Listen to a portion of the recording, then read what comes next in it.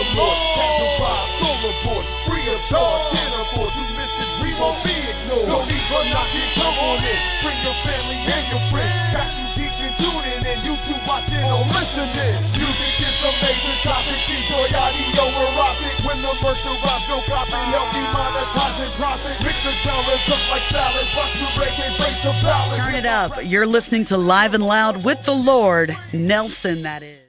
Ladies and gentlemen, once again, you know who it is. It is yours truly, the Lord Nelson, that is, from the podcast Live and Loud with the Lord on the CMS network with 5 Royals Entertainment.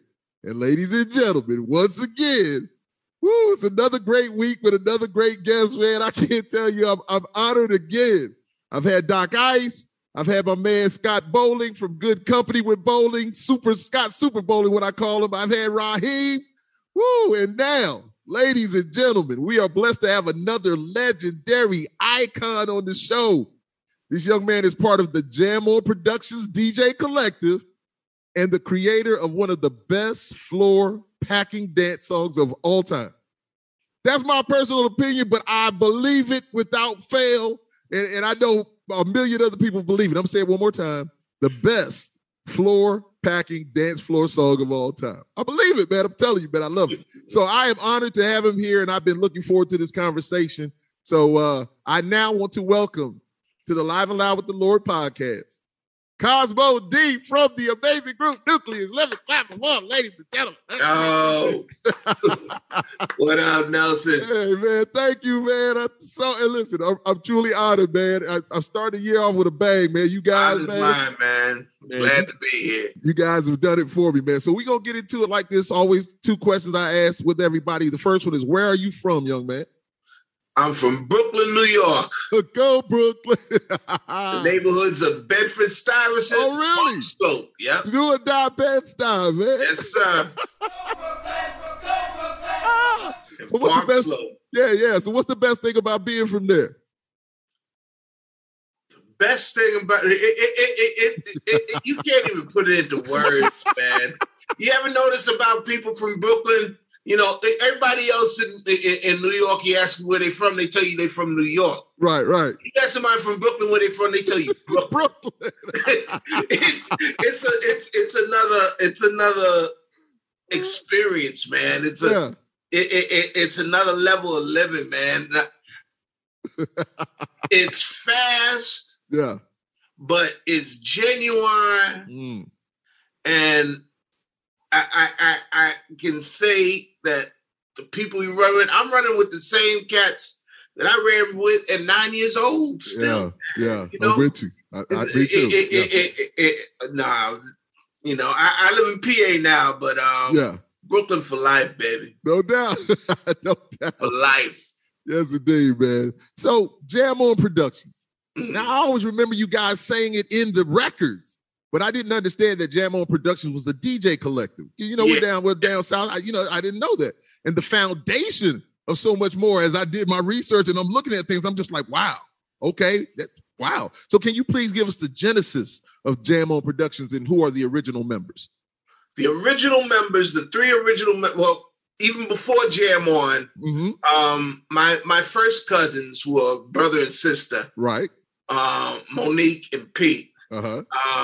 They grew up, their mother passed at an early age, unfortunately, and they grew up at my grandparents' house. Right. That was the house in Bed-Stuy. Got you. I was there 50% of the time. They lived there. And, I got bit by the DJing bug in, 75. Right. And in 76, we decided all the 3 of us were going to be DJing together. Got you. So we got our first equipment, it wasn't anything, but, we started doing our first parties and all that. Right. The following year, Monique, who the world knows now as Nikki D, she later became part of Nucleus. Right. She left to go to college. Okay.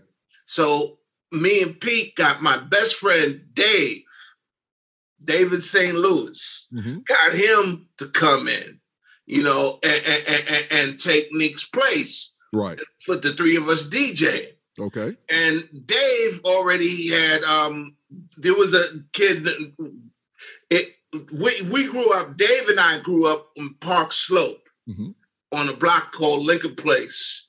And like I said, I've known him since I was 9 years old. Right. Right.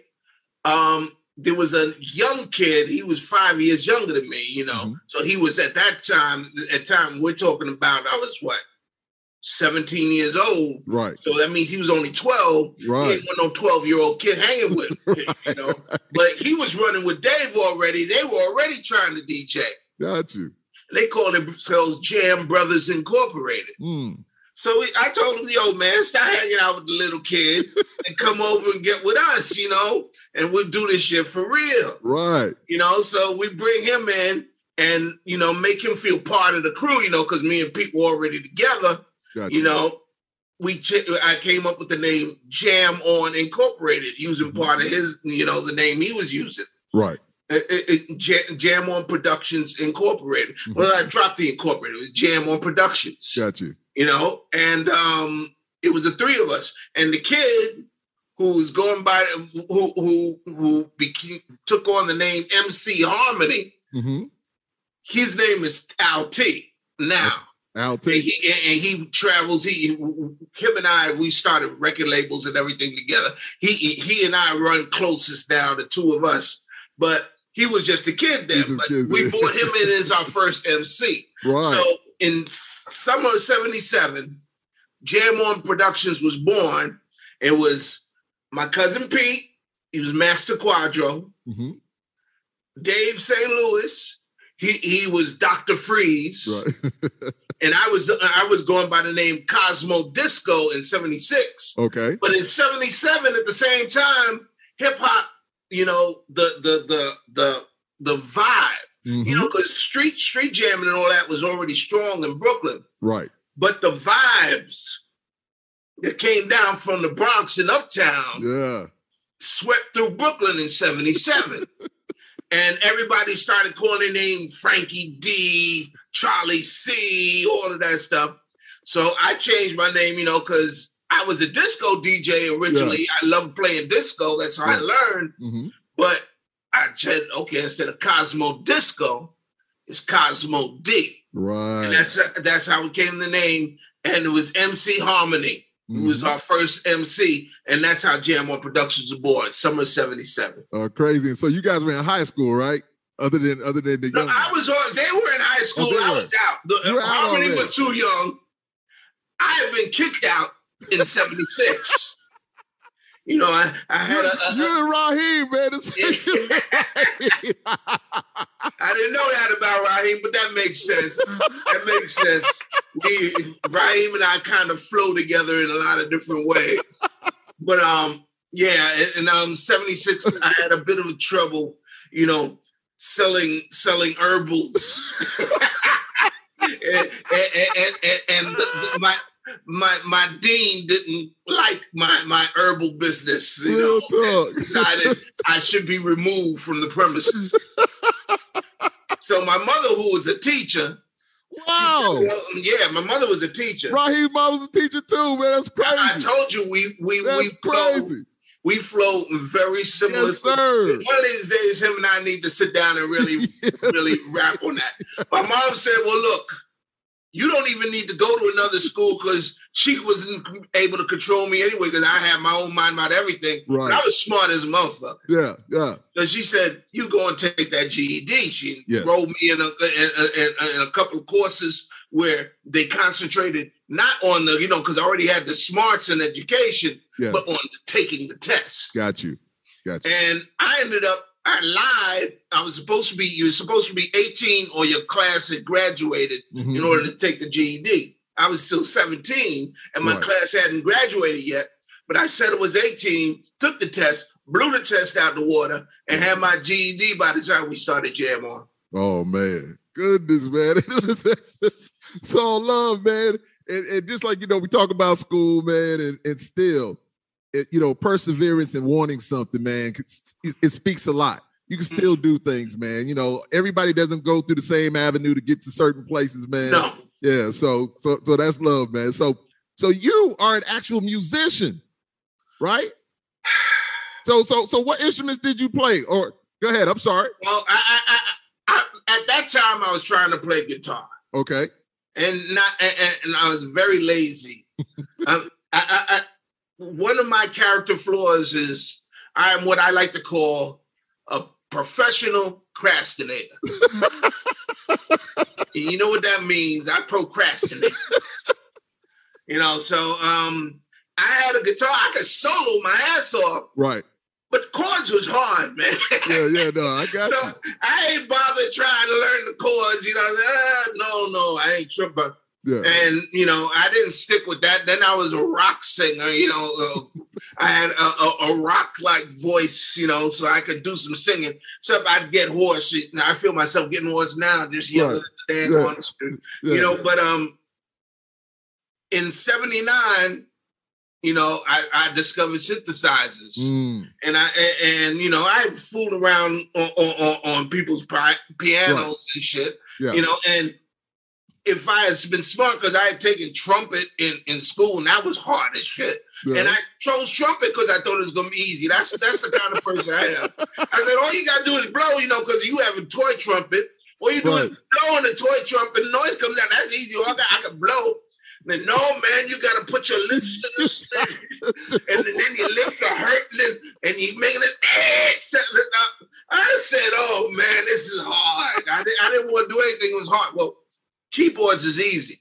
12 keys. Okay. And it looks like a whole lot until you realize, no, they're just groups of 12. And that became easy to figure out, so. Got you. In 79, I started fooling around the synthesizer. And by then I've been DJing for a while, and DJing came to me like fish to water, so right.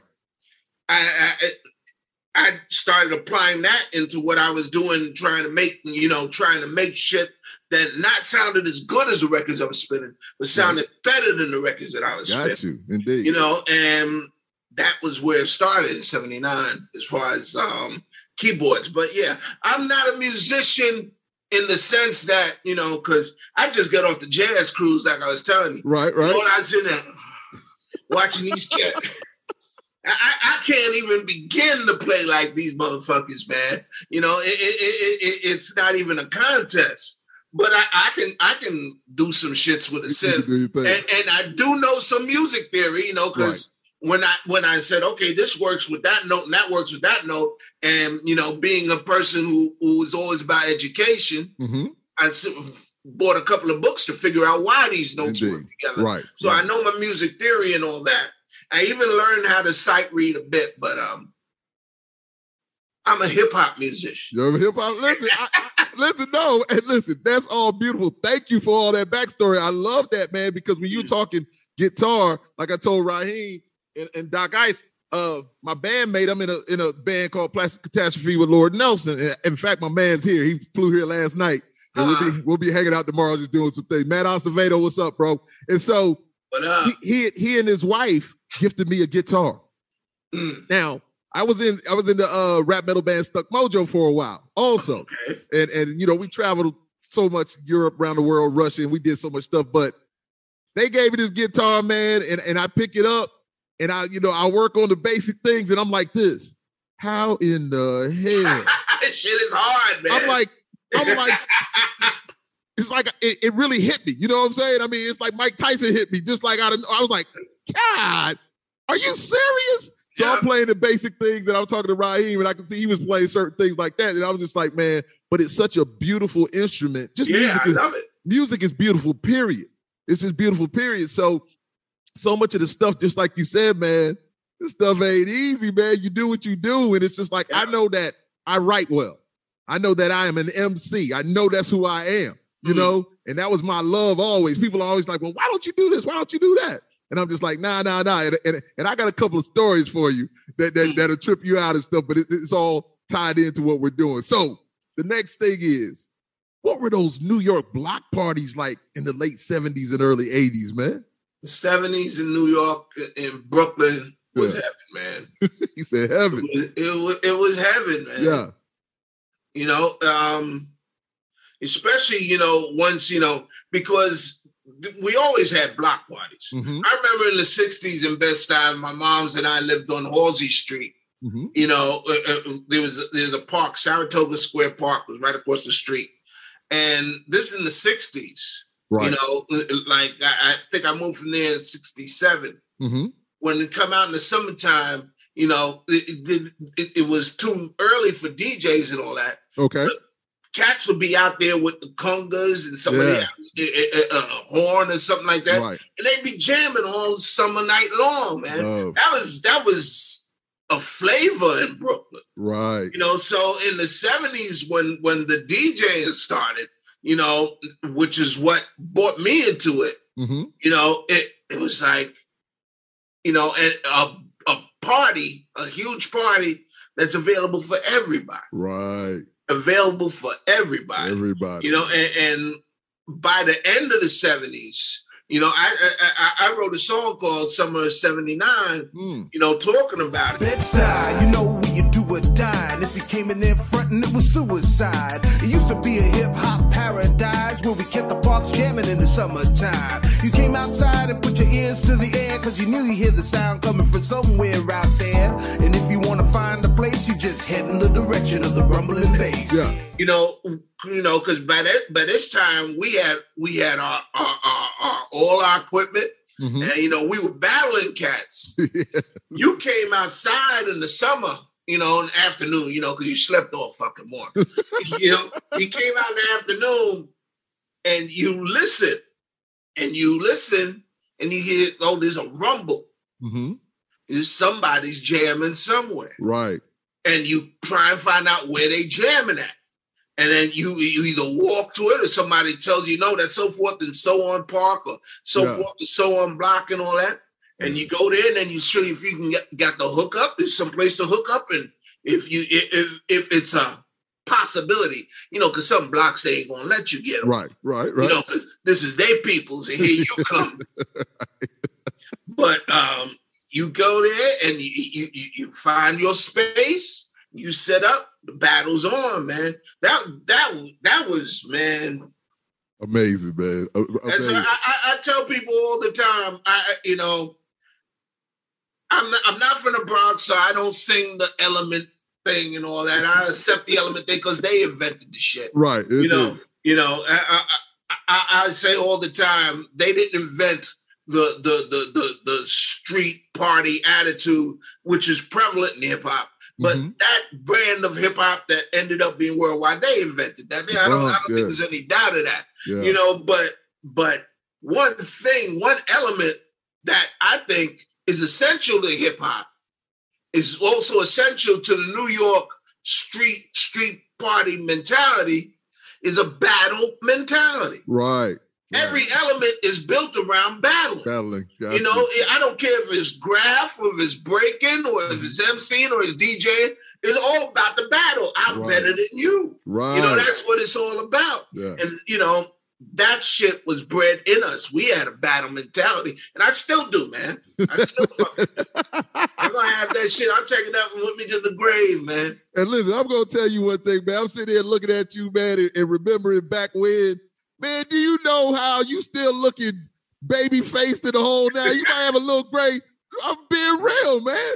So listen, so whatever you got going on, whatever going on in your life, continue doing it because it's a beautiful thing, man. And I met the love of my life in 1979, and she's been by my side the whole time. Oh, man. So it ain't two arms swinging here. It's four.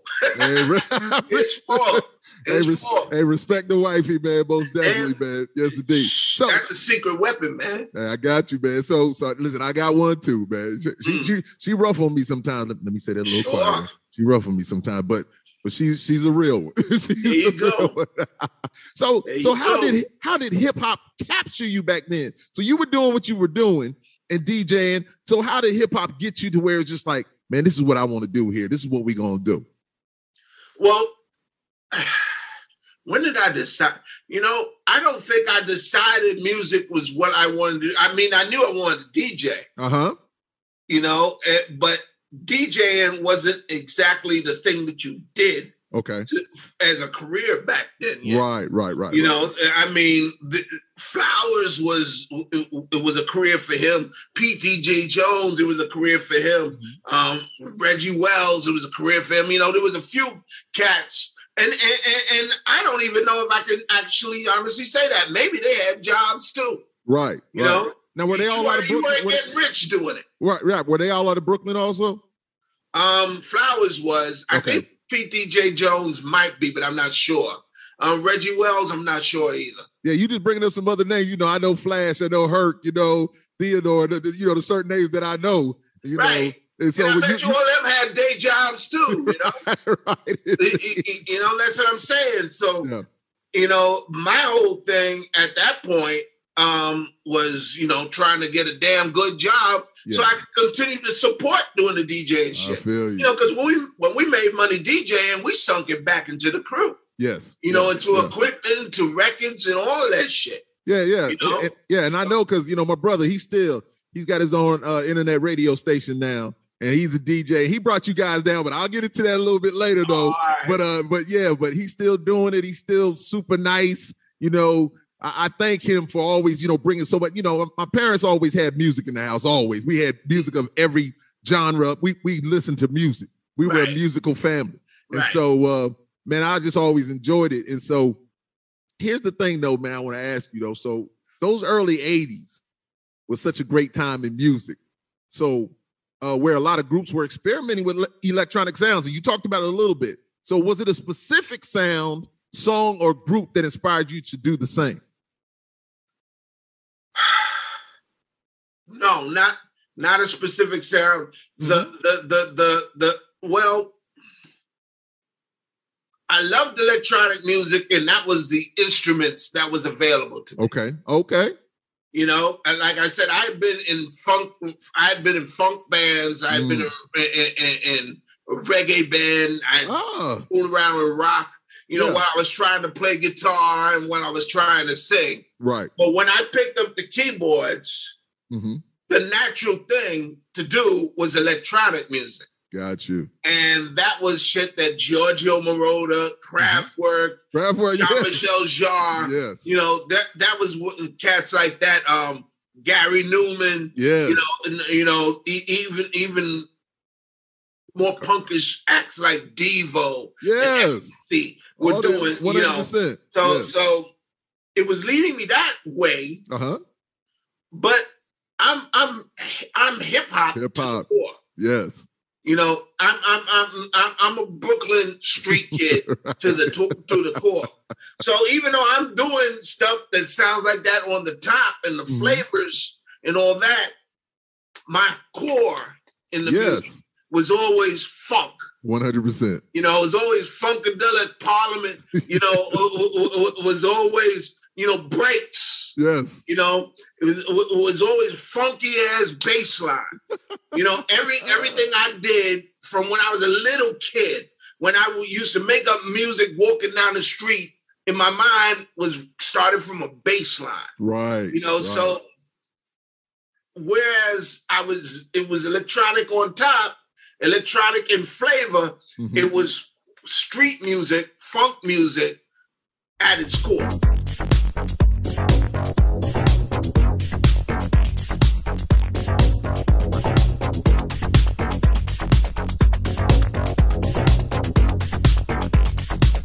Always. No doubt. So, okay.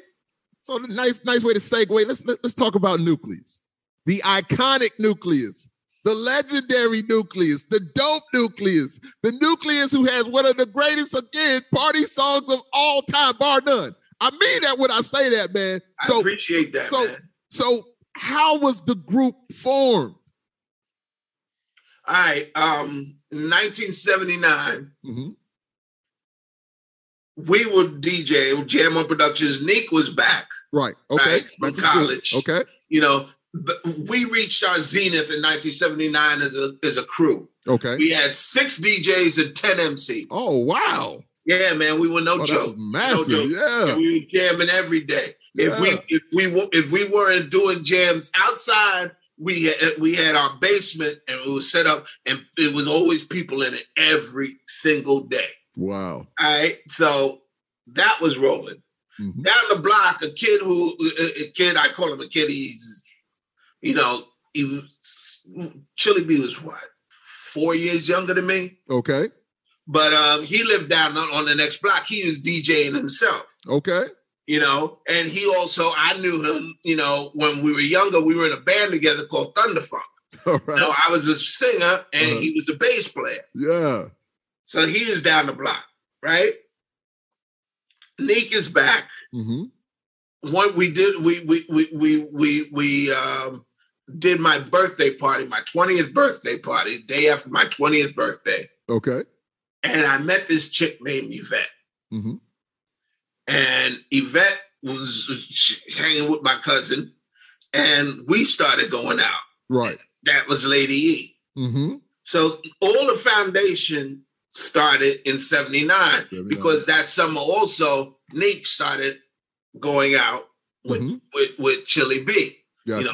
Remember, we all lived on the same block. Right. It was when I met Yvette, my mind started to, okay, you've met the person you're going to be with the rest of your life. This clicked. Gotcha. Almost instantly, within a week. Yeah. I knew it. And I was going with another chick too. I just no, you can't go. One night hanging with her, I said, no, I can't let this go. You got to go. I'm staying right here. I ain't letting this one go. The thunder hit you, man. It was no joke, man. Yeah. My whole life changed. Yeah. And one of the changes was I realized I wasn't doing shit because remember, I'm already a professional procrastinator. Right. Which means I don't get shit done. I get up in the morning, smoke my joint. Yeah. Spend the rest of the day, where we gonna get some weed? Right. Smoke the weed. Gotta have some weed before I go to bed at night. This was my life. That and DJing was what my life was about. That was for me to somebody I know. That's I mean, I was 19, so yeah. But when I met her, so you gotta get yourself about the rest of your life. I started smoking weed. Something I tried to do many times before and it wasn't happening. Right. And I said, no, I started smoking weed. Went and got a job. It was at the job, going to the job, that I passed this store selling these little synthesizers, and I bought the synthesizer. Yeah. Came home, her and I sat together, her singing, me just fooling around. I bought the synthesizer and a little drum machine. Made my first song the first night. Wow. It was a damn good song, too. Yeah.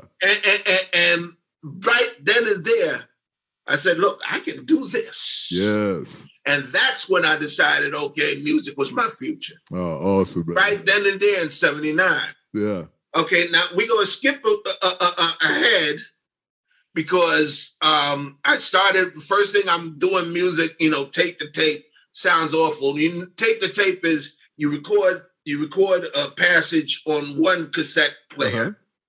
Then you play that cassette player and record another passage to another cassette and back and forth. What you end up with is one tape that sounds like shit. You can hear the music because you know what you played, but most of it is noise and it's all distorted and all that. Yeah. And all you got is one tape. Yeah. So first I tried to make do a rap record called Freak City Rapping. We had registered our crew, On Productions, and registered a business company called Freak City Disco. Okay. And we were looking to open up a record store and all that. That never materialized, but this rap record came out of it. Right. With me and MC Harmony rapping on it. Okay. And Lady E singing.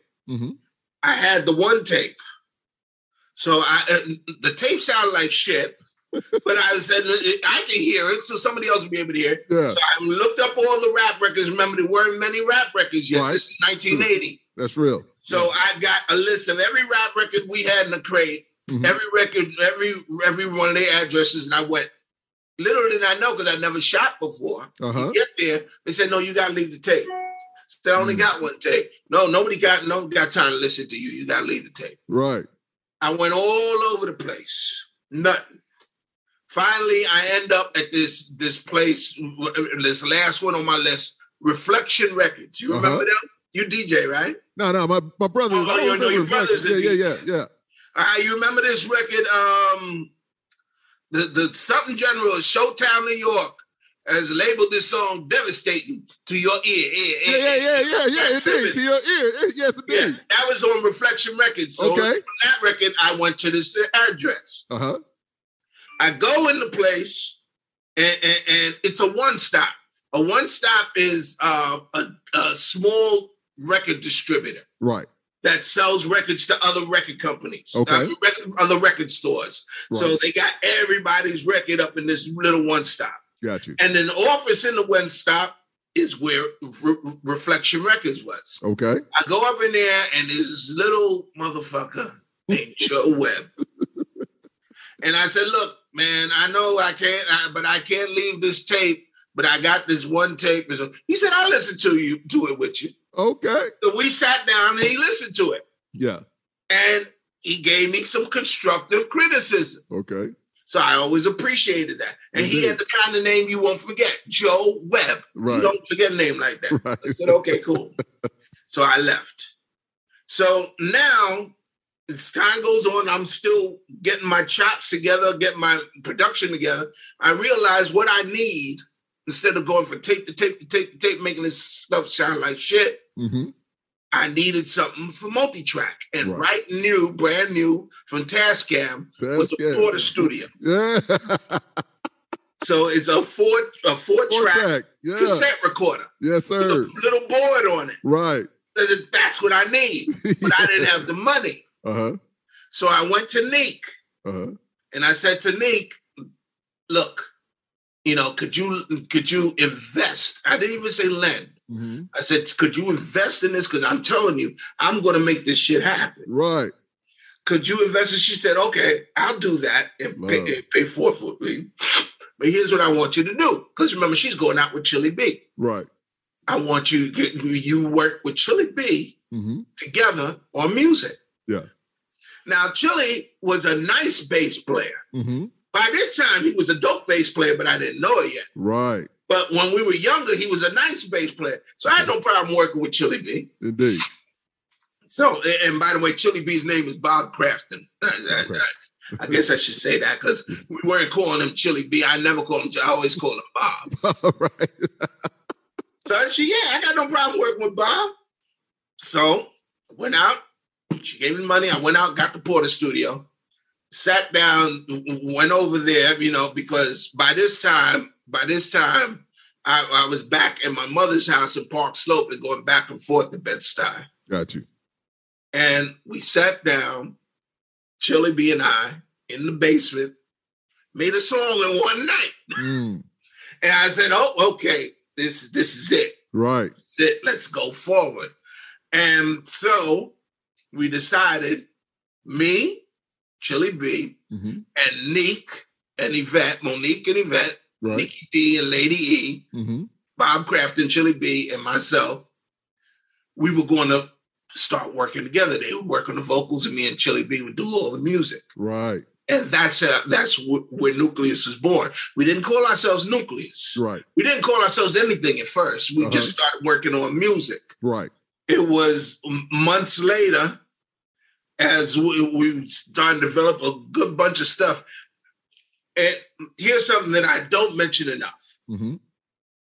By the time when I met Yvette, when I met Lady E, I was already a Christian. Okay. I was an atheist, not an atheist. Agnostic. I was agnostic. I was agnostic for most of my life. Yeah. And then when I was 17, I got this young lady pregnant. She was a sweet young lady, but I went on the same plane. Yeah. No, she didn't stimulate me intellectually. Right. And I didn't have a father. There was no way I was going to bring a child into this world and not be a father to. I got you. I told her, look, I'm here. And so forth. And I was agnostic up to that point. And her and I got down on our knees one night because it said to me, when I realized she's pregnant and your whole life is about to change. Right. I realized this you done tried all the other shit. Ain't no way to go but back to your roots, because I was brought up Catholic. Yes. So, and for the first time, because Catholicism teaches you atheism. Right. They don't teach you about how to connect to God on a personal basis. But when I went and I turned to God on a personal basis, that was the beginning, Gotcha.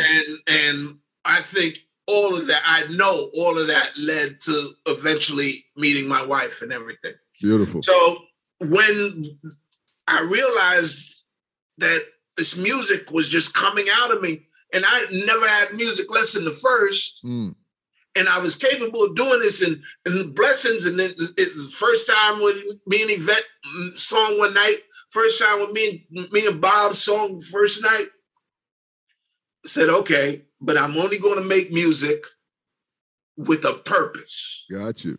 Music that either is about, bringing people to God, because I've never been a preacher kind of person. Okay. I think it's about spreading love and positivity. No doubt. And bringing people that way. And if they're open to it, read the word, because there's some stuff in there that can help you. Indeed. And all that. But I'm not about hitting nobody over the head about nothing. Right. But we decided that all of our music would be about love, positivity, Christianity, or godliness, or talking about the issues of the world and speaking on that. But we weren't going to make any records that had any music that had no purpose. Right, got you. And the name we finally chose was I was thinking the name Messenger. Spelled MESZENGER. Okay. The Z's are. I used to draw comic books, and that's how I got the name Cozmo. I always liked the Z better than the S. So. I got you. Chili B say, why Messenger? I said, because we want to do something positive. Right. He said, well, why not positive then? So I said, all right. We'll compromise and call us Positive Messenger. And that was the name we were going by. Right. Okay. I'm on this story now, so I might as well finish it. Now we roll with it. I'm still DJing. Right. And I'm still DJing. But at that time, we still DJing. Jam On is still strong. We're talking 1981. And we're doing gigs and all that. One of the DJs in Jam On, guy by the name of Salvador Smooth, he says, yo, man, why don't you do a rap record? Now, mind you, Freak City Rapping was a rap record. So it was, but by this time, the rap records were coming out and it was right. And we thought they were whack. Really? Yeah, because here's something that a lot of people don't realize. And it took me analyzing it to make me, because I was thinking, why did we think they were always rap, always so whack? And in the Bronx, in Uptown, these people were about showmanship. So they formed their little collectives, Furious Fives, all that, and they had their routines and their dances. and one would say this rhyme, to say that rhyme, and the dime, and routines and all that. That shit didn't work in Brooklyn. In Brooklyn, it was a battle every fucking night. We had 10 MCs. You know what our 10 MCs did? They battled each other every fucking night. Wow. They didn't have routines. Right. Every now and then, because they got to know each other's rhymes, they would back each other up as they took turns when we were doing parties and shit. Yes. But it was no routines. We're not cooperating here. Right. It's a battle. I'm better than you, and you think you better than them, but they think they better than me. Right. Right. And so the records that we envisioned reflected that. And if you go through the history of shit that comes out of Brooklyn, There are no routine records. There's very few of them. Wow. One guy says a verse, then the next guy says a verse, then the next guy comes back, and the next guy comes back. Wow. They may back each other's verses up, but they're not doing meaning they wrote together. No. I write my rhymes, you write your rhymes, my rhymes better than yours, and so forth. That's the mentality. Yeah. And that was the difference. So I'm digging the records on. First of all, everybody thought Sugar Hill was right. Really? Everybody thought Sugar Hill. Okay. You know, but nothing was happening there. So he asked me to do a rap record. Mm-hmm.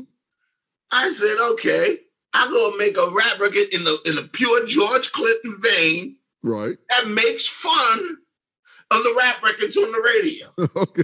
And calls out the crews out there. Right, right. And I named it Jam On's Revenge. Yeah.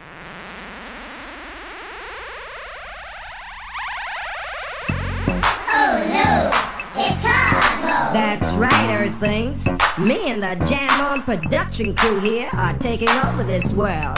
So we want all of you ding-dangers to pack up your hips and your hocks, get on your high horses, and vamoose! Boss, Yeah. And, you know, I call out all the different crews. I made it like it was a Western. Mm-hmm. And the Cozmo D voice was slowed down to sped up. You know how George does it? Yes. Excuse me, with the Munchkin voices. Right. But I was doing a John Wayne imitation. Uh-huh. Good work, Jam On. You know, that kind of thing. You know, and the whole mission was to win the town of whack rappers. I got you. And running them all out by sundown. You know, and that was what Jam On's Revenge was. Right. You know, and I just did it for fun. Mm-hmm. You know, I wasn't looking to put it out, so it wasn't Positive Messenger. It was just something, but we started playing it at our parties and all that. Yes. And it would fill the dance floor. People bug on it. Right. So we had this record, this song called Computer Age. Mm-hmm. I wrote this song called Computer Age. As I'm working on it, right about finishing it up, Planet Rock hit. Yes. And I hear Planet Rock. I said, well, if that's a hit, this is a hit. Yes. So I said, okay, I'm going to, you know, I got my Porter studio now. I got my shit sounding good and all that. Right. I said, okay, I'm going to shop this shit. So I put up a tape. I put together a tape to shop with. And I throw all of the Positive Messenger stuff on there. Mm-hmm. And on side 2, there's room at the end of the tape. Yeah. So I said, fuck it. Let me throw Jam On's Revenge on the end of that shit. Wow. So, and my idea is I'm going right to Tommy Boy. So I only had one tape. Right. Because I was going to Tommy Boy. Uh-huh. But as I'm heading, he says, you know that cat Joe Webb? He took the time out to listen. And I'd like to really get his you know, hear the improvement and all that. Right. So I go to the one stop, Reflections are not there anymore. So I said, okay, I'm going to go to Tommy Boy. He said, but wait a minute. There's a phone booth right outside. Yeah. You remember phone booths? Of course I do. In the phone booth, they had back then phone books. Phone books, that's right. Indeed. So I went in there and I opened up the phone book, looked at Joe Webb. Sure enough, there it is. Right there. So I called him up and it's him. He answers and he said, yeah, I remember you and so forth. He said, come on down, let me hear. Right. So I'm thinking it was on East 6th Street. Mm-hmm. So I'm thinking, okay, he's got his new office and so forth and so on. I get down there. It's in the fucking projects. I go in there, go to his crib, and play it. And he plays it. And he's loving everything. Right. Loving it. Gets to the last song on the B-side, Jam On's Revenge comes on. He loses his motherfucking mind. He says, that is a hit. My God, that's it. He starts dancing on. That is it. That's it. I said, yo, man, I just made that shit as a joke. Wow. I just put it on there just to fill up room on the tape. Right. No, that's it. That's it. The one. Then the magic words came out his mouth. He said, I'll make you $500,000 in a year. Oh, my goodness, yo. That time too. Tommy boy. Yeah. Never made it to Tommy boy. Right. I said, you make me what?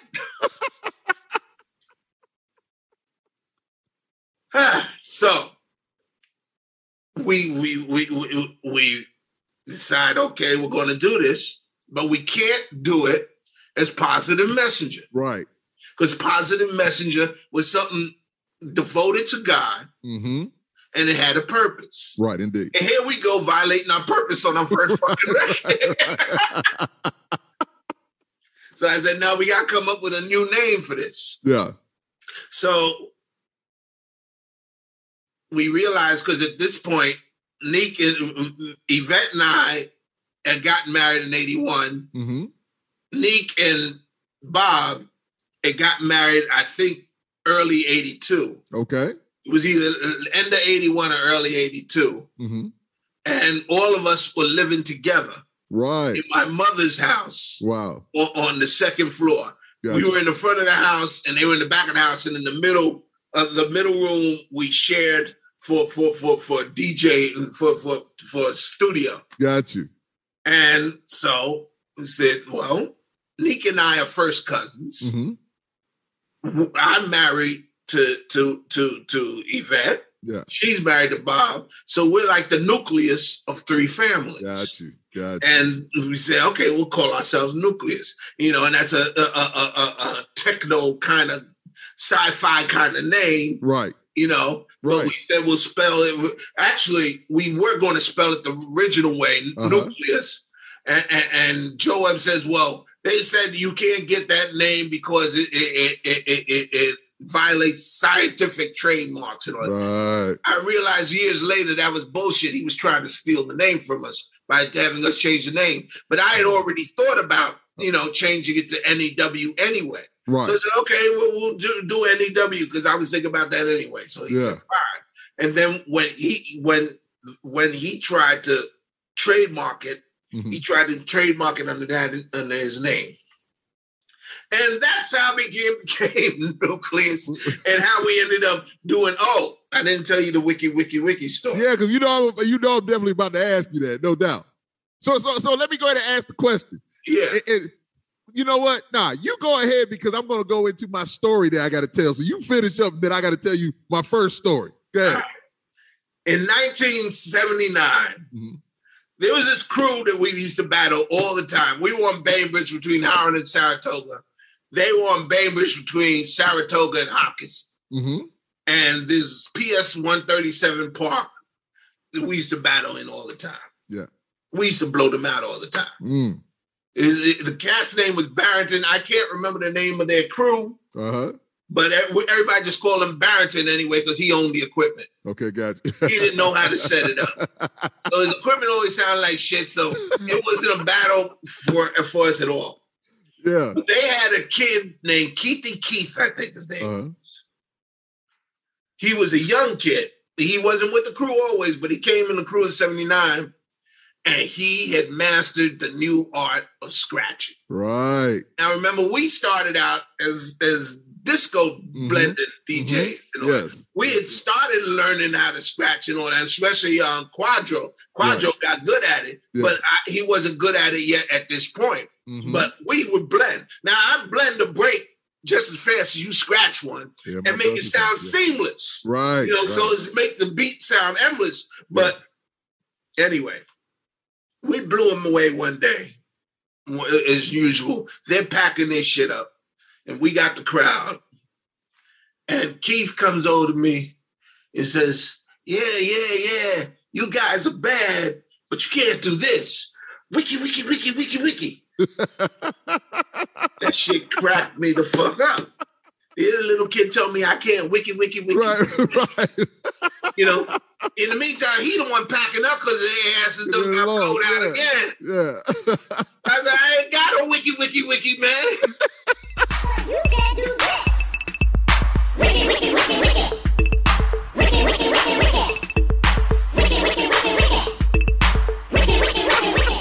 So that became a running joke with our crew. Right. So when I made Jam On's Revenge, I had to throw that in there. Yes. Yeah, you guys are bad, but you can't do this. Wiki, wiki, wiki, wiki. Shut up.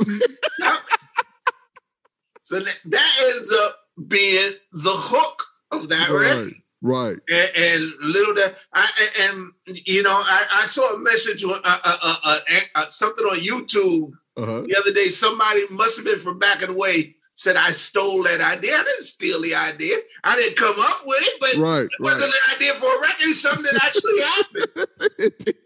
But it must be somebody from back in the day that knows the story. But yeah, it did. Well, that was the first, if I remember correctly, we heard the Wiki Wiki first, and then we heard Jam On It. Jam On's Revenge. Wiki Wiki, like I said, Jam On's Revenge was the first record we put out. Yeah. This one that got us the deal. Right. And what happened was after it blew up, because remember, the record I'm selling is Computer Age. That's when I want to get out. Crazy. I know it's a hit. It's definitely a hit. Yeah. I know it's a hit. Right. But they wanted Jam On's Revenge and put that out. And Joe Webb originally put it on his label, but after it blew up on WBLS, he went and got a deal with Sunnyview. Sunnyview, right. Yeah, right. Sunnyview was owned by Morris Levy and Henry Stone. Okay. And I don't know if you know who those people are. I know Levy. Yeah. But yes, gangsters. But anyway, like most, it did. So Computer Age is supposed to be next. Yeah. They came at me and said, "Yo, we want you guys to do a rap record." Now, neither Chili B or I were rappers. Right. We were DJs. Got you. But back in the 70s, everybody took a turn on the mic. Indeed. So even though I wasn't a rapper, because back then an MC was considered somebody who could go off the dome for hours. Right. Because you did parties. And like I said, in Brooklyn, we didn't do routines. Right. They just come on the mic and they rap. We had a lot of MCs, but all night long. True freestyles. Right. I couldn't do that. Yeah. But I had a rhyme book. Yeah. And when I get on the mic, I say the same rhymes. And we jam so often. Yeah. That when I would say my rhymes, everybody, the crowd would say them with me. Yes, it did. Because they knew my rhymes. Nothing better than that, man. Nothing better. Yeah. So when they said they wanted a rap record, and at first I'm like, we're not rappers, man. We're not MCs. We're DJs. Yeah. But they say, but so forth. I was like, okay, fuck it. Went down, knocked out a beat, a dope beat. I bit what I thought was the funkiest bass line out. Situation by Yazoo. And I twisted that up. And came up with a funky beat and add my own flavor to it. Right. Broke out my book of rhymes that been in existence since 1977. Right.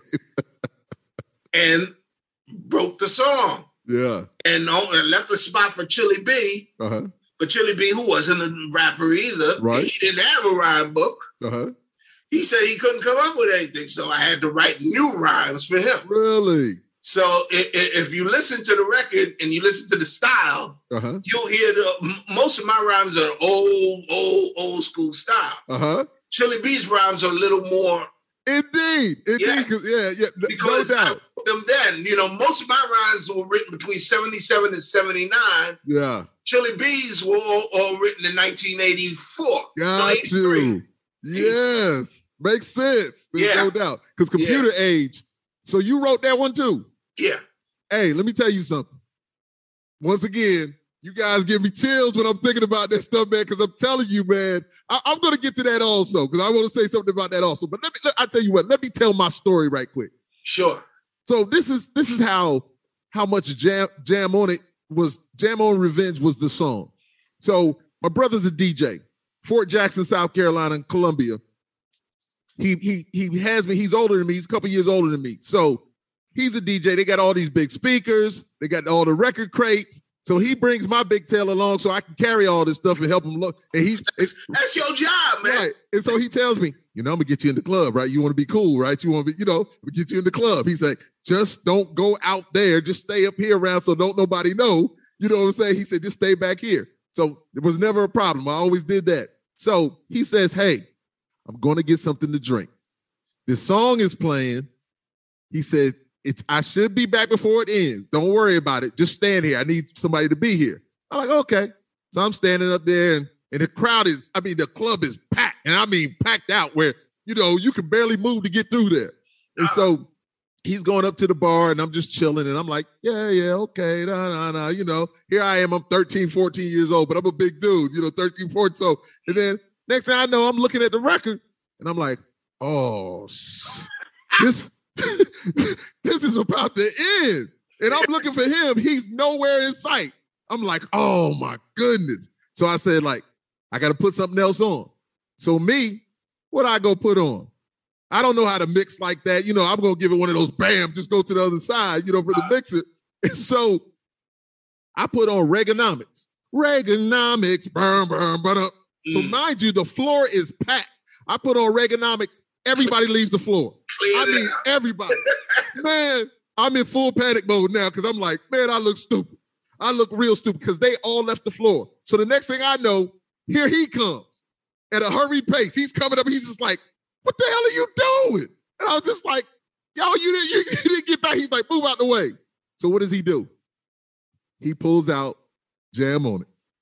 He puts that record on, boom, boom. The whole floor is packed again. And I was just like, I'm an MC. That's what I know I am. There's no more trying to be no DJ. I'm not that, man. So that was just the time and I still can feel that right now, how nervous I was. But I say that to say that song, no matter when, and I've said it online many times, I'm just like, if anybody brings it up, I'm just like, yo, stop fronting. Nucleus and Jam on Revenge is the song. I said, I don't care who you are, old, young, or whatever, when it boom, boom, boom, boom, when that comes in, it's over. It's over. It's one of the greatest songs ever. I mean, I really mean that, man.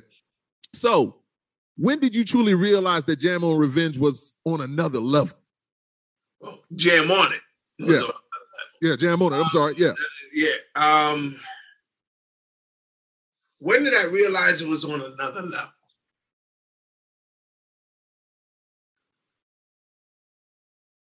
Wow.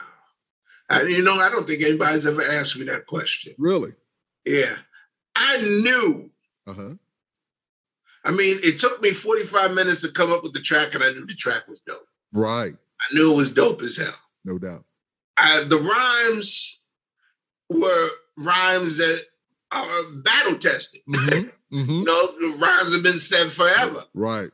And I love Chili B's rhymes. Yes. All that came together. I knew it was going to be a good record. When I played it for Joe Webb the first time, matter of fact, he didn't hear it until we were in the studio and we dropped it. Yeah. He didn't like it. I said, what do you think, man? He said, I don't like it. I said, man, that shit is a hit. I'm telling you. He said, I don't like it. Really? But Joe Webb was an older cat. Okay, I got you. He's from the doo-wop era of the 60s. Got you. So, but wow. Cozmo, it was out of here, man. Because we're in the South, and I know that song hit there's no place. It was killing everywhere. Yes. And every time, the most to this day, when that bass line drops, yes, sir, and everybody screams, yes, the hair on the back of my neck stands up. Ah, that's awesome, man. That's awesome. And to this day, yes. And I've been sitting there in my 60s playing a bunch of 50-year-olds. Yeah. Watch them all start to break dance and all. Yes. To this day. Yes, sir. When did I realize that it was next level? You know when I realized it? I knew it was a great record. Uh-huh. When I realized it was a blessing from God. Mm. And that was when it decided to come back, because after a while, the record company stopped selling it.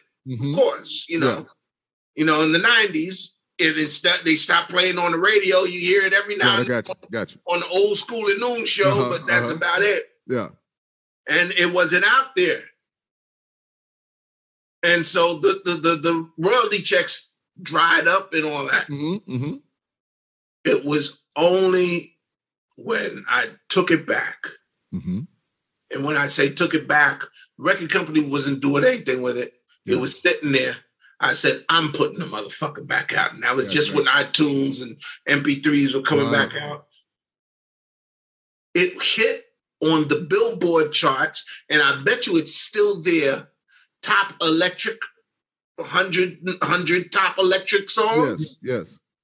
It got in the top 100 and stayed there. Oh, man. And I bet you, I haven't looked at that chart in years, but I bet you look now, it's still in there. Man, all I know. And all I know is it brought my family, you know, we always made things work.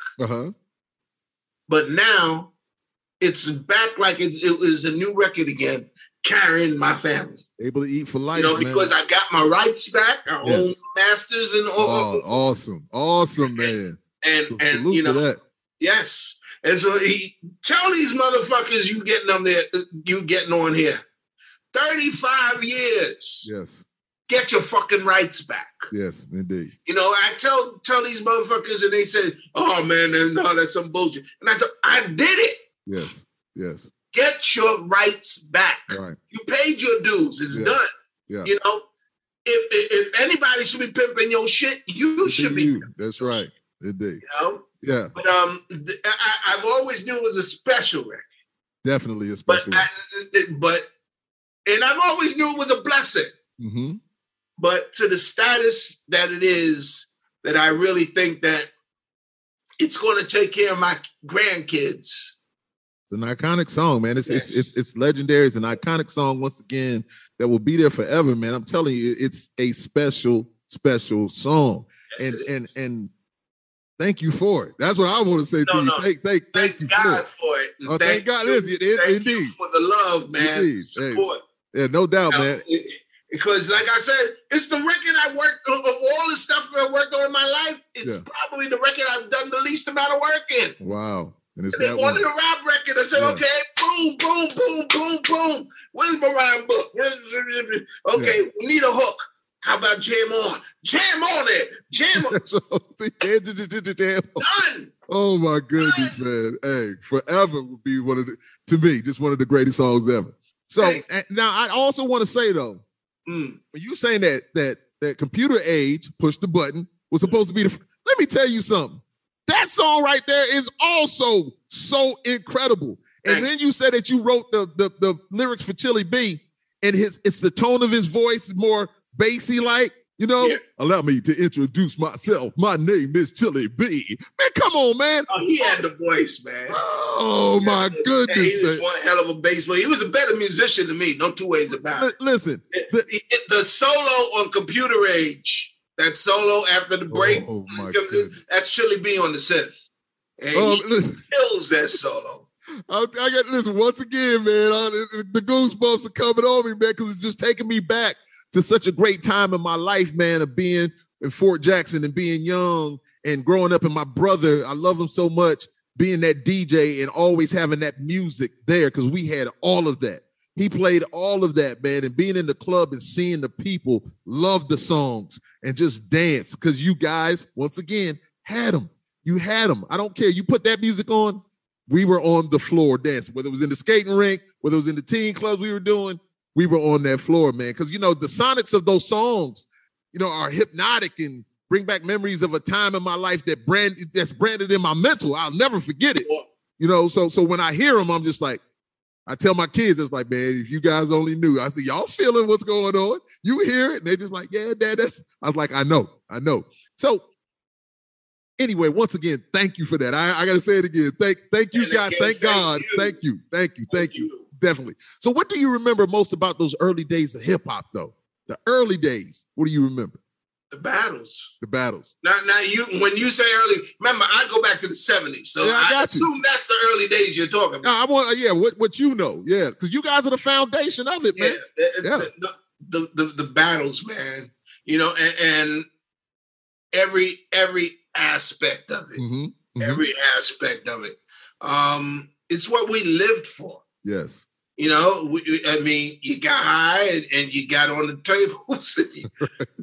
You know, every now and then you had a little piece of job that you worked. You know, a piece of job. But, you know, the substance was going out there and partying, man, and jamming, and especially the battles. You know, right. I mean, it's so hard to explain unless you lived it. You live, and that's why it was like, you know, it's like gang warring without violence, right? You know, and because of that, and because a lot of times, you know, the way we were was we never disrespected another crew, right? You know, personally. We disrespect you with the speakers. Right. We disrespect you with the tracks we dropped. Yeah. And all that. But, you know, we go shake your hand and all that afterwards, you know, because we came from a situation where sometimes you go up against somebody that's too big. You call another crew up and you combine forces. You know, we did a lot of that, you know. We did a lot of that, especially early before we got most of our shit. Yeah. You know, so it was love, even though it was battle. Yeah. And, you know, and it was a Brooklyn thing. So, you know, cats weren't about, you know, about violence towards each other when it came down to that. It was a competition love thing. You know, and remember, not everybody was DJing back then. Right. So most of the crews knew each other. You know, because it wasn't like everybody was a DJ yet. Right. You know, but it's love to hear you talk about it, and just the fact that when I talked to Raheem and you guys coming up the same time, and he's over there in the Bronx. And their thing is different from what you guys got going on. Absolutely. And that's so when you say that about the battling and all that, man, I'm telling you, that's amazing. But New York is so many different facets. You know, so that's a beautiful thing, the melting pot, most definitely. That's why the majority of people across the United States, when it came to music, we had that, you know, that especially with hip hop, New York was it, man. It's where it came from. So, you know, it's love. Now, you said earlier, and about how when your music is played or when you hear it, how, you know, the hairs on your neck still come up and stuff like that. That reaction, man, I'm not even going to go into that question because I was going to ask you that, but you already said that.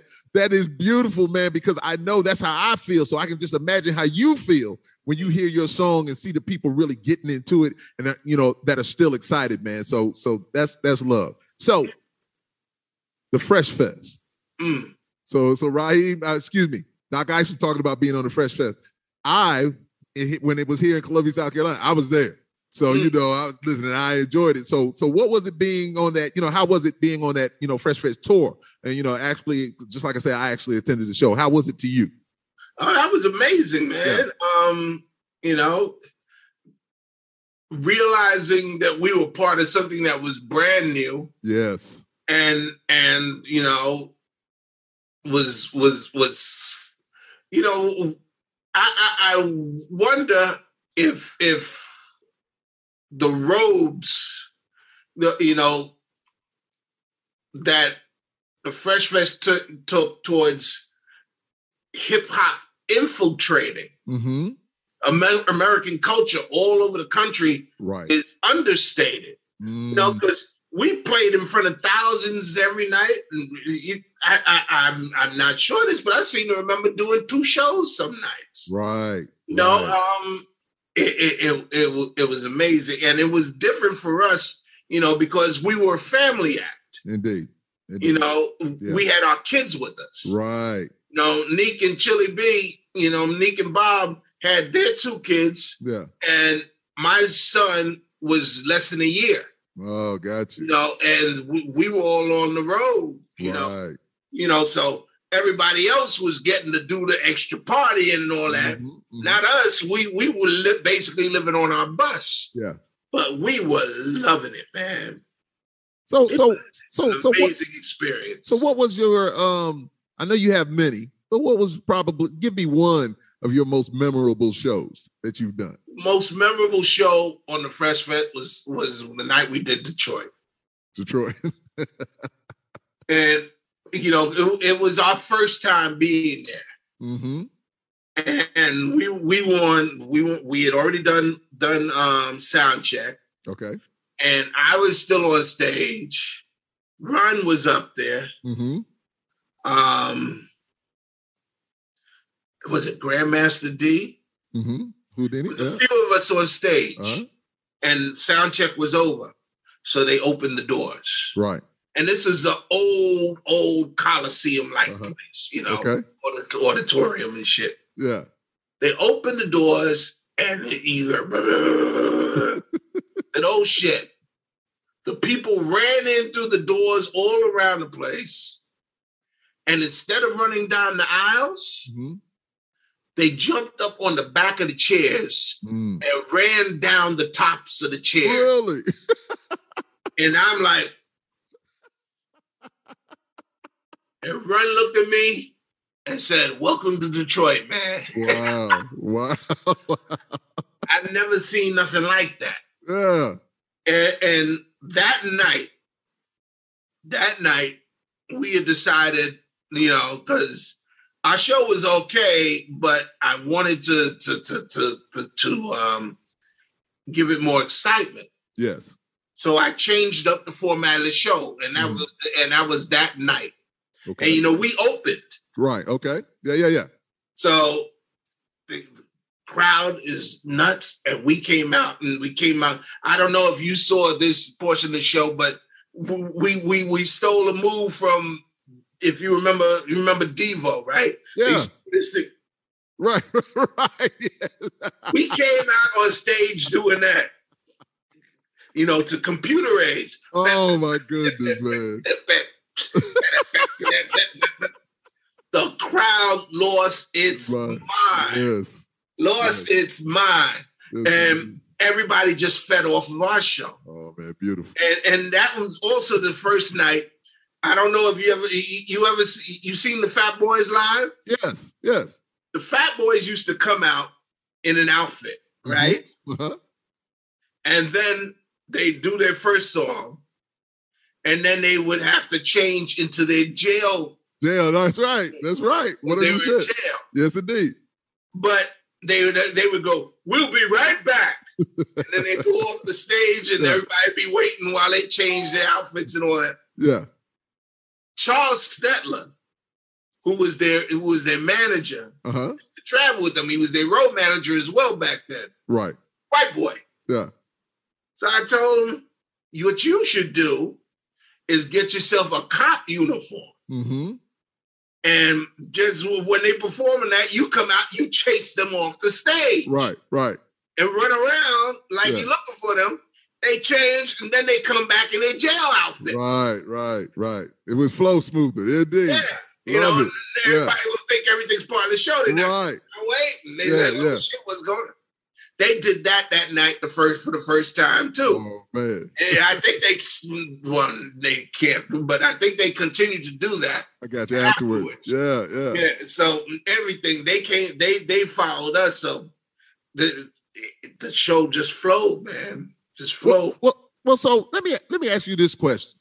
So when Run DMC really started doing their thing, of course you guys already knew Run DMC, and when Run DMC came out, do you think that the music landscape kind of shifted?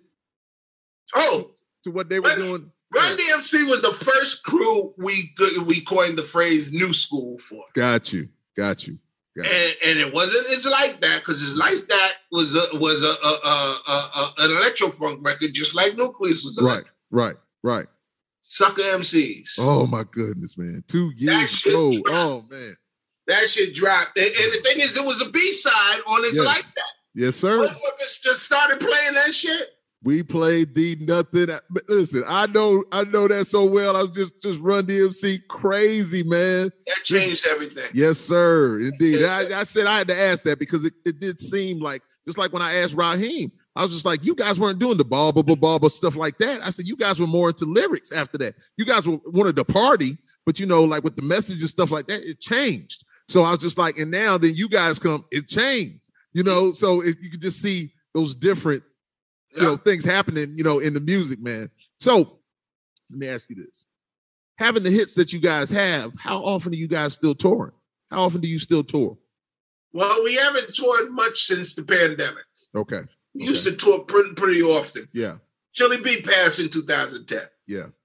So now it's me, Lady E, and Al T, MC Harmony. Yeah. 3 of us go out. When the new album comes out, Neek is doing background vocals on the new album. Okay. And she'll start performing again with us. We go out as often as shows come. We've had some years where we've had lots of shows. Got you. But since the pandemic, we haven't had much. Okay. But I'm not mad at it. Yeah. Because it's giving me time for studio work. And I ain't gonna lie, 2020 and 2021, I was trying to hide the fuck at home anyway. Right. But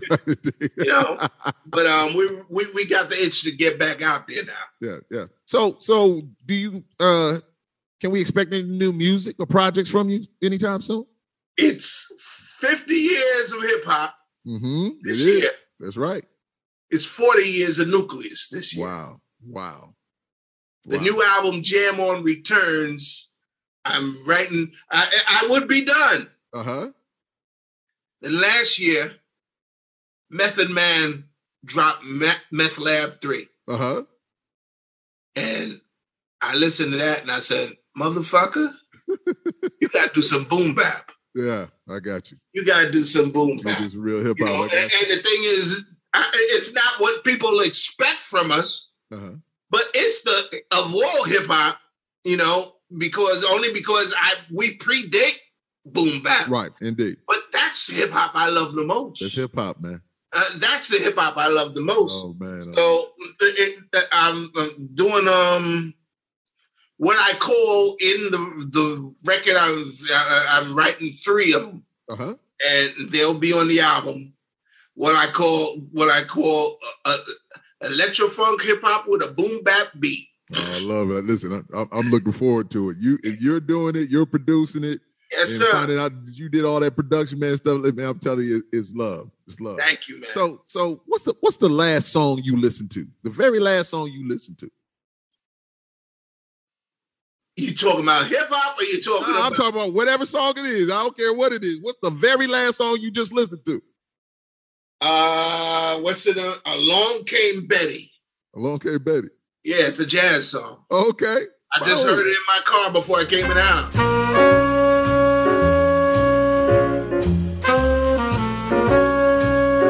Yeah. Along Came Betty. I'm trying to remember who did it. I don't think that was Bill Evans. No, it might have been Bill Evans. So I haven't heard of that song. Along Came Betty. So I'm gonna go check it out. You know jazz? Yeah, I love jazz music. All right, and the song goes da da da da da da da da da. And I probably probably heard it. Indeed, because I got some people who are jazz aficionados, and they're jazz purists. And, I learned long ago. I grew up on all kinds of music, just like you did. Yeah. All kinds of music. The music to go to clean your palate. Yes. When you got all kind of shit going on in that, and you get back to reset you. Yeah. Right. Jazz. Hey, I love it, man. I always go to jazz, and then I can do anything. Hey, man, I feel you. I always go play my Joe sample. Spellbound is like one of the greatest albums in the world. I love it. I just get by myself, and I enjoy it. Some Grover Washington Jr., of course. Anyway, yeah, all that stuff. Now, let me ask you this, though. Mm-hmm. What happened to the youngsters that were breaking for you? Slam 84 and The young guys that were breaking. You know, I've got Slam on Facebook, and I haven't talked to him in a minute. And I'm glad you said that. I need to peek him out. Slam, love Slam. Mm-hmm. Slam was the only one that was loyal to us. When we found out we were getting ripped off, after we dropped the second album, matter of fact, it was before the second album came out, but while we were doing the second album, we found out that Joe Webb, you know, because he never paid us. Okay, really? He kept all the money. Wow. And he kept telling us we were in the red. And I sat in Adam Levy's office. That's Morris Levy's son. Right. I sat in his office. I said, Adam, when are we going to get out of the red? He said, what you talk about in the red? We gave Joe Webb a check for $250,000 just a couple of weeks ago. Wow. And I said, oh, shit. And by this point, I was making a little money, you know, from songwriting. Yeah. But Chili B and Neek, they were having hard, you know, because he didn't write as much. He wrote more on the second album. Yeah. But all the time we were on the first album, he was busy with one of the reggae bands that we were in together. Yeah. You know, I don't think he believed in it as much as I did. You know, and I was enveloped in it, but he was, you know, at base will travel. Right. But I was pissed because I said, they should have money and this motherfucker's taking all of it. Yes. So we decided to stop working with him. Mm-hmm. And what happened was Slam took our side. Right. And got kicked out. Really? Yeah. Wow. So by the time we did the second recording the second album, it was just Paul and Otis. Paul was damn, I'm getting old. Kid Fresh. Okay. And Otis was little old me. And with just two of them, Slam was gone. Okay. What happened afterwards, when we decided to stop working with them, Joe Webb went and made a phony Nucleus and put them in it. Really? Yeah. Because if you remember, Paul and Otis, Slam and little old me, if you know the record, I Want to Be a B-Boy. Uh-huh. I wrote those rhymes for them. Got you. And so we had them rapping on there. Mm-hmm. You know, but so I guess Joe Webb thought that was good enough, even though I thought it was shit. Joe Webb thought that was good enough and did, a couple of bogus Nucleus records with them. Wow. Yeah. So I'm in touch with Otis's son. I've talked to Otis. Right. Paul is out there somewhere, you know. Yeah. Just the fact that they're grown as men. They're old men now. You know, it's so crazy. So now I want to get to my story, man. Uh-huh. So my brother and his crew, they brought you guys down to South Carolina. We were at the Batesburg Civic Center. And it was you guys. I think it was Dr. Jekyll and Mr. Hyde. Sometimes I get it mixed up with the Run DMC one. I don't think you guys will Run DMC. But anyways, a few other acts that were there.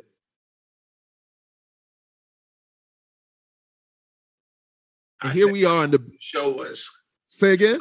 I think I probably know what the show is because we didn't tour with Dr. Jekyll and Mr. Hyde, but so long. So we're in the back, and me and my brother Greg, my boy Greg, is like my best, just one of my great, just a great dude, and we will never forget this. So we're back there watching you guys, and I remember you introducing us to, man, that's Slam 84, man, and he, you know, talking about his back is, what'd you say? His back is insured for, you know, you just talking about his back is insured for $1 million, whatever. So we were just back there and we were just kind of like in awe because we were like, this is Nucleus. You know, we love this music and it's you guys. And you guys are back there. And it was you having conversation with us, just like you knew us forever. And so we're just having conversation, man. And this is what you told us. You said, hey, man, I'm no better than you guys. I just got more money than you got. But I'm not better than you. And let me tell you something. That has stuck with us for life. I don't look at artists and certain other people. I just don't look at them like that. I look at everybody just as human beings and respectful and be respectful. And I'm telling you, I thank you for that. We thank you for that because it was just like an amazing, you open our minds up to so much. that from the 80s all the way to 2023, that was stuck with us. So thank you, my brother, because that meant so much to us. It really did, man. And I had to tell you that story, man. I appreciate you, man. That's always been my philosophy. Yeah. Always been, nobody, because somebody is blessed in one way or the other, or gets lucky in one way or the other. Right. It doesn't make you better than anybody else. Yeah. We're all here on our walks, man. We're all taking our walks. Yes, indeed. Yeah, we all got a story, man. And That's I just know that really it did a lot for us. Because I'm telling you, man, I'm so positive about me. And I always want to have just peace and love, man. And I'm not trying to hear no madness, no BS. Miss me with all that stuff right there. But you could drop me in any room. You drop me in a room with a billionaire, you drop me in the room with the less fortunate. I'm gonna be right there with them because I got respect for them all, man. And I just, once again, we thank you for those great words that you gave us so long ago that still resonate with us to this day, man. So we really thank you. I'm honored and I'm flattered, man. So are we, man. Believe me. So, is there anybody out there you want to acknowledge, man? Big them up and shout them out. Anybody I want to acknowledge? Wow. I don't want to start naming names. Because it's that many. I got you. I'm going to drop them. But everybody out there who's about positivity. Yes, indeed.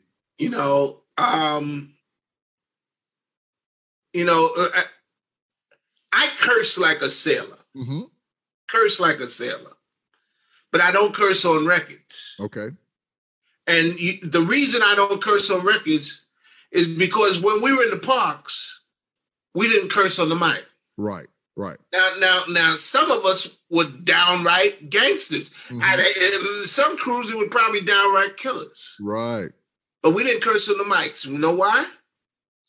Because everybody's family is out there. That's right. Indeed. You were in the streets. Gotcha. And your grandmoms was out there. Right. And the little kids was out there. Everybody, and you were going to hear shit. Yes, indeed. Shit, if you cursed on the mic. You cursed all you wanted, but not on the mic. Not on the mic. And I always kept that respect as far as the records are concerned. Yeah. So now we've gotten to the point where people just say what the fuck they want to say. Real talk. Without any kind of responsibility or sense of responsibility. And I respect your right to do so. Right. But I respect even more your restraint from putting out the kind of stuff that spreads negativity. I feel you. Tell your story. Yeah. Because some of these stories are constructive. Even if they are negative in nature, they are constructive because you were at the ends. Right. You weren't towards those ends, but there's too many motherfuckers that are just doing it just for the buck, man. Yeah, indeed. Following the flow because they figure that's how you get the dollars. Right. 100%. You are 100% correct. There's no doubt about it, man. And mind you, there's a huge difference between because one of my favorite records is Annie Up. Oh man. Oh my God, I love that shit. Woo. But it, as much as you love it, you can't take it seriously. What they're saying, somebody listen to that, and so that to me is not about spreading negativity. It's something so ridiculous. You just gotta laugh at it. I mean, cap that fool, kidnap that fool. I mean, when you really think, but the music is so good, and the energy the track, and the energy is, the energy that they bring to that song. You know what I'm saying? I always say that. I always say that the music gets everybody, and the lyrics keep them.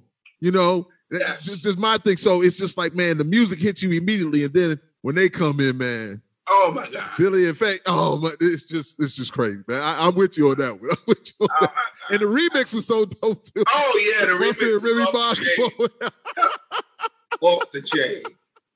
But I'm not the hip hop cop. You know, I'm not telling anybody. Like the record I was telling you about, it's called "Go Ahead with It." Go ahead with it. Go ahead. You know, me,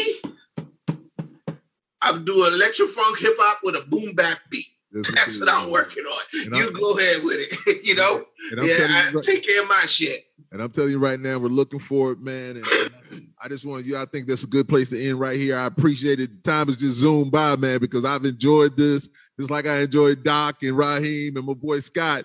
Man, I'm telling you, man, it's just love. I'm enjoying what I'm doing, and I'm enjoying bringing what we grew up with. Well, I enjoyed it, Nelson. Yeah. Because you guys are the foundation of what I love. You know, it's not no like with me on this. You know, I don't like material things. I don't like this, but one thing I love is music. And I love what you guys have, you know, once again, being the foundation for us to build upon.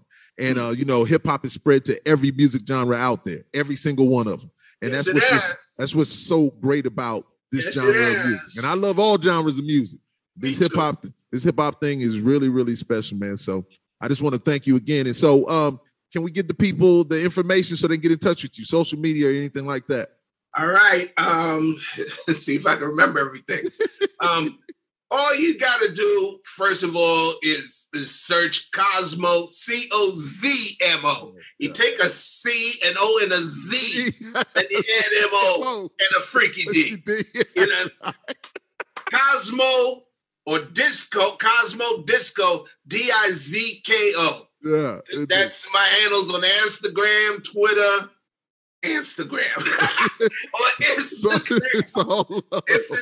Twitter, Facebook is Ben Cozmo D Cenac. Yeah. C-E-N-A-C. Yes, it did.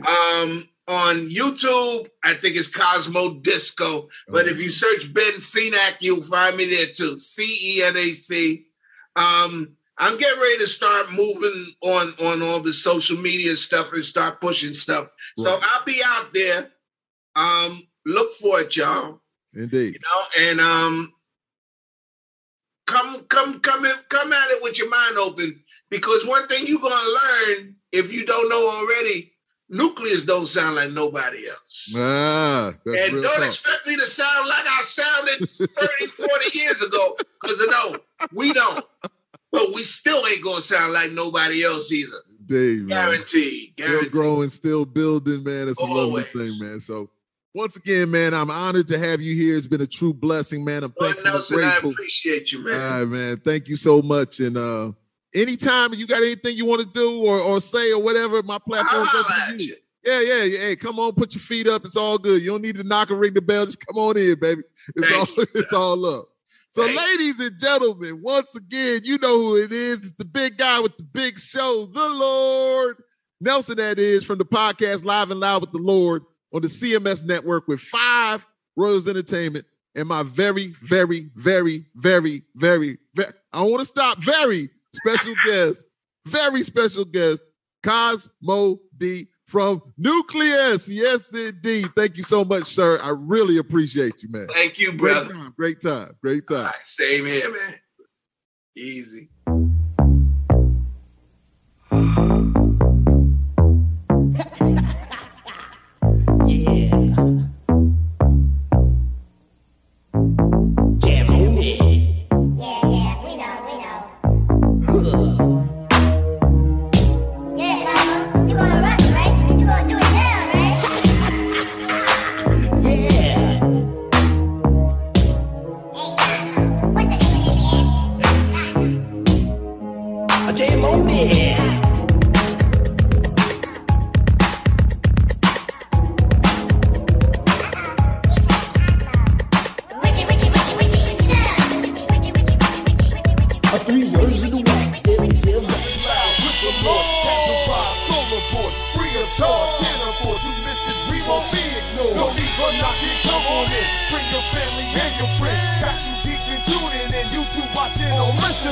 Music is the major topic, enjoy audio commercial rhymes, no copy, help me monetize and profit. Mix the genres up like salads, rock to reggae, face the balance. Turn it up. You're listening to Live and Loud with the Lord, Nelson, that is.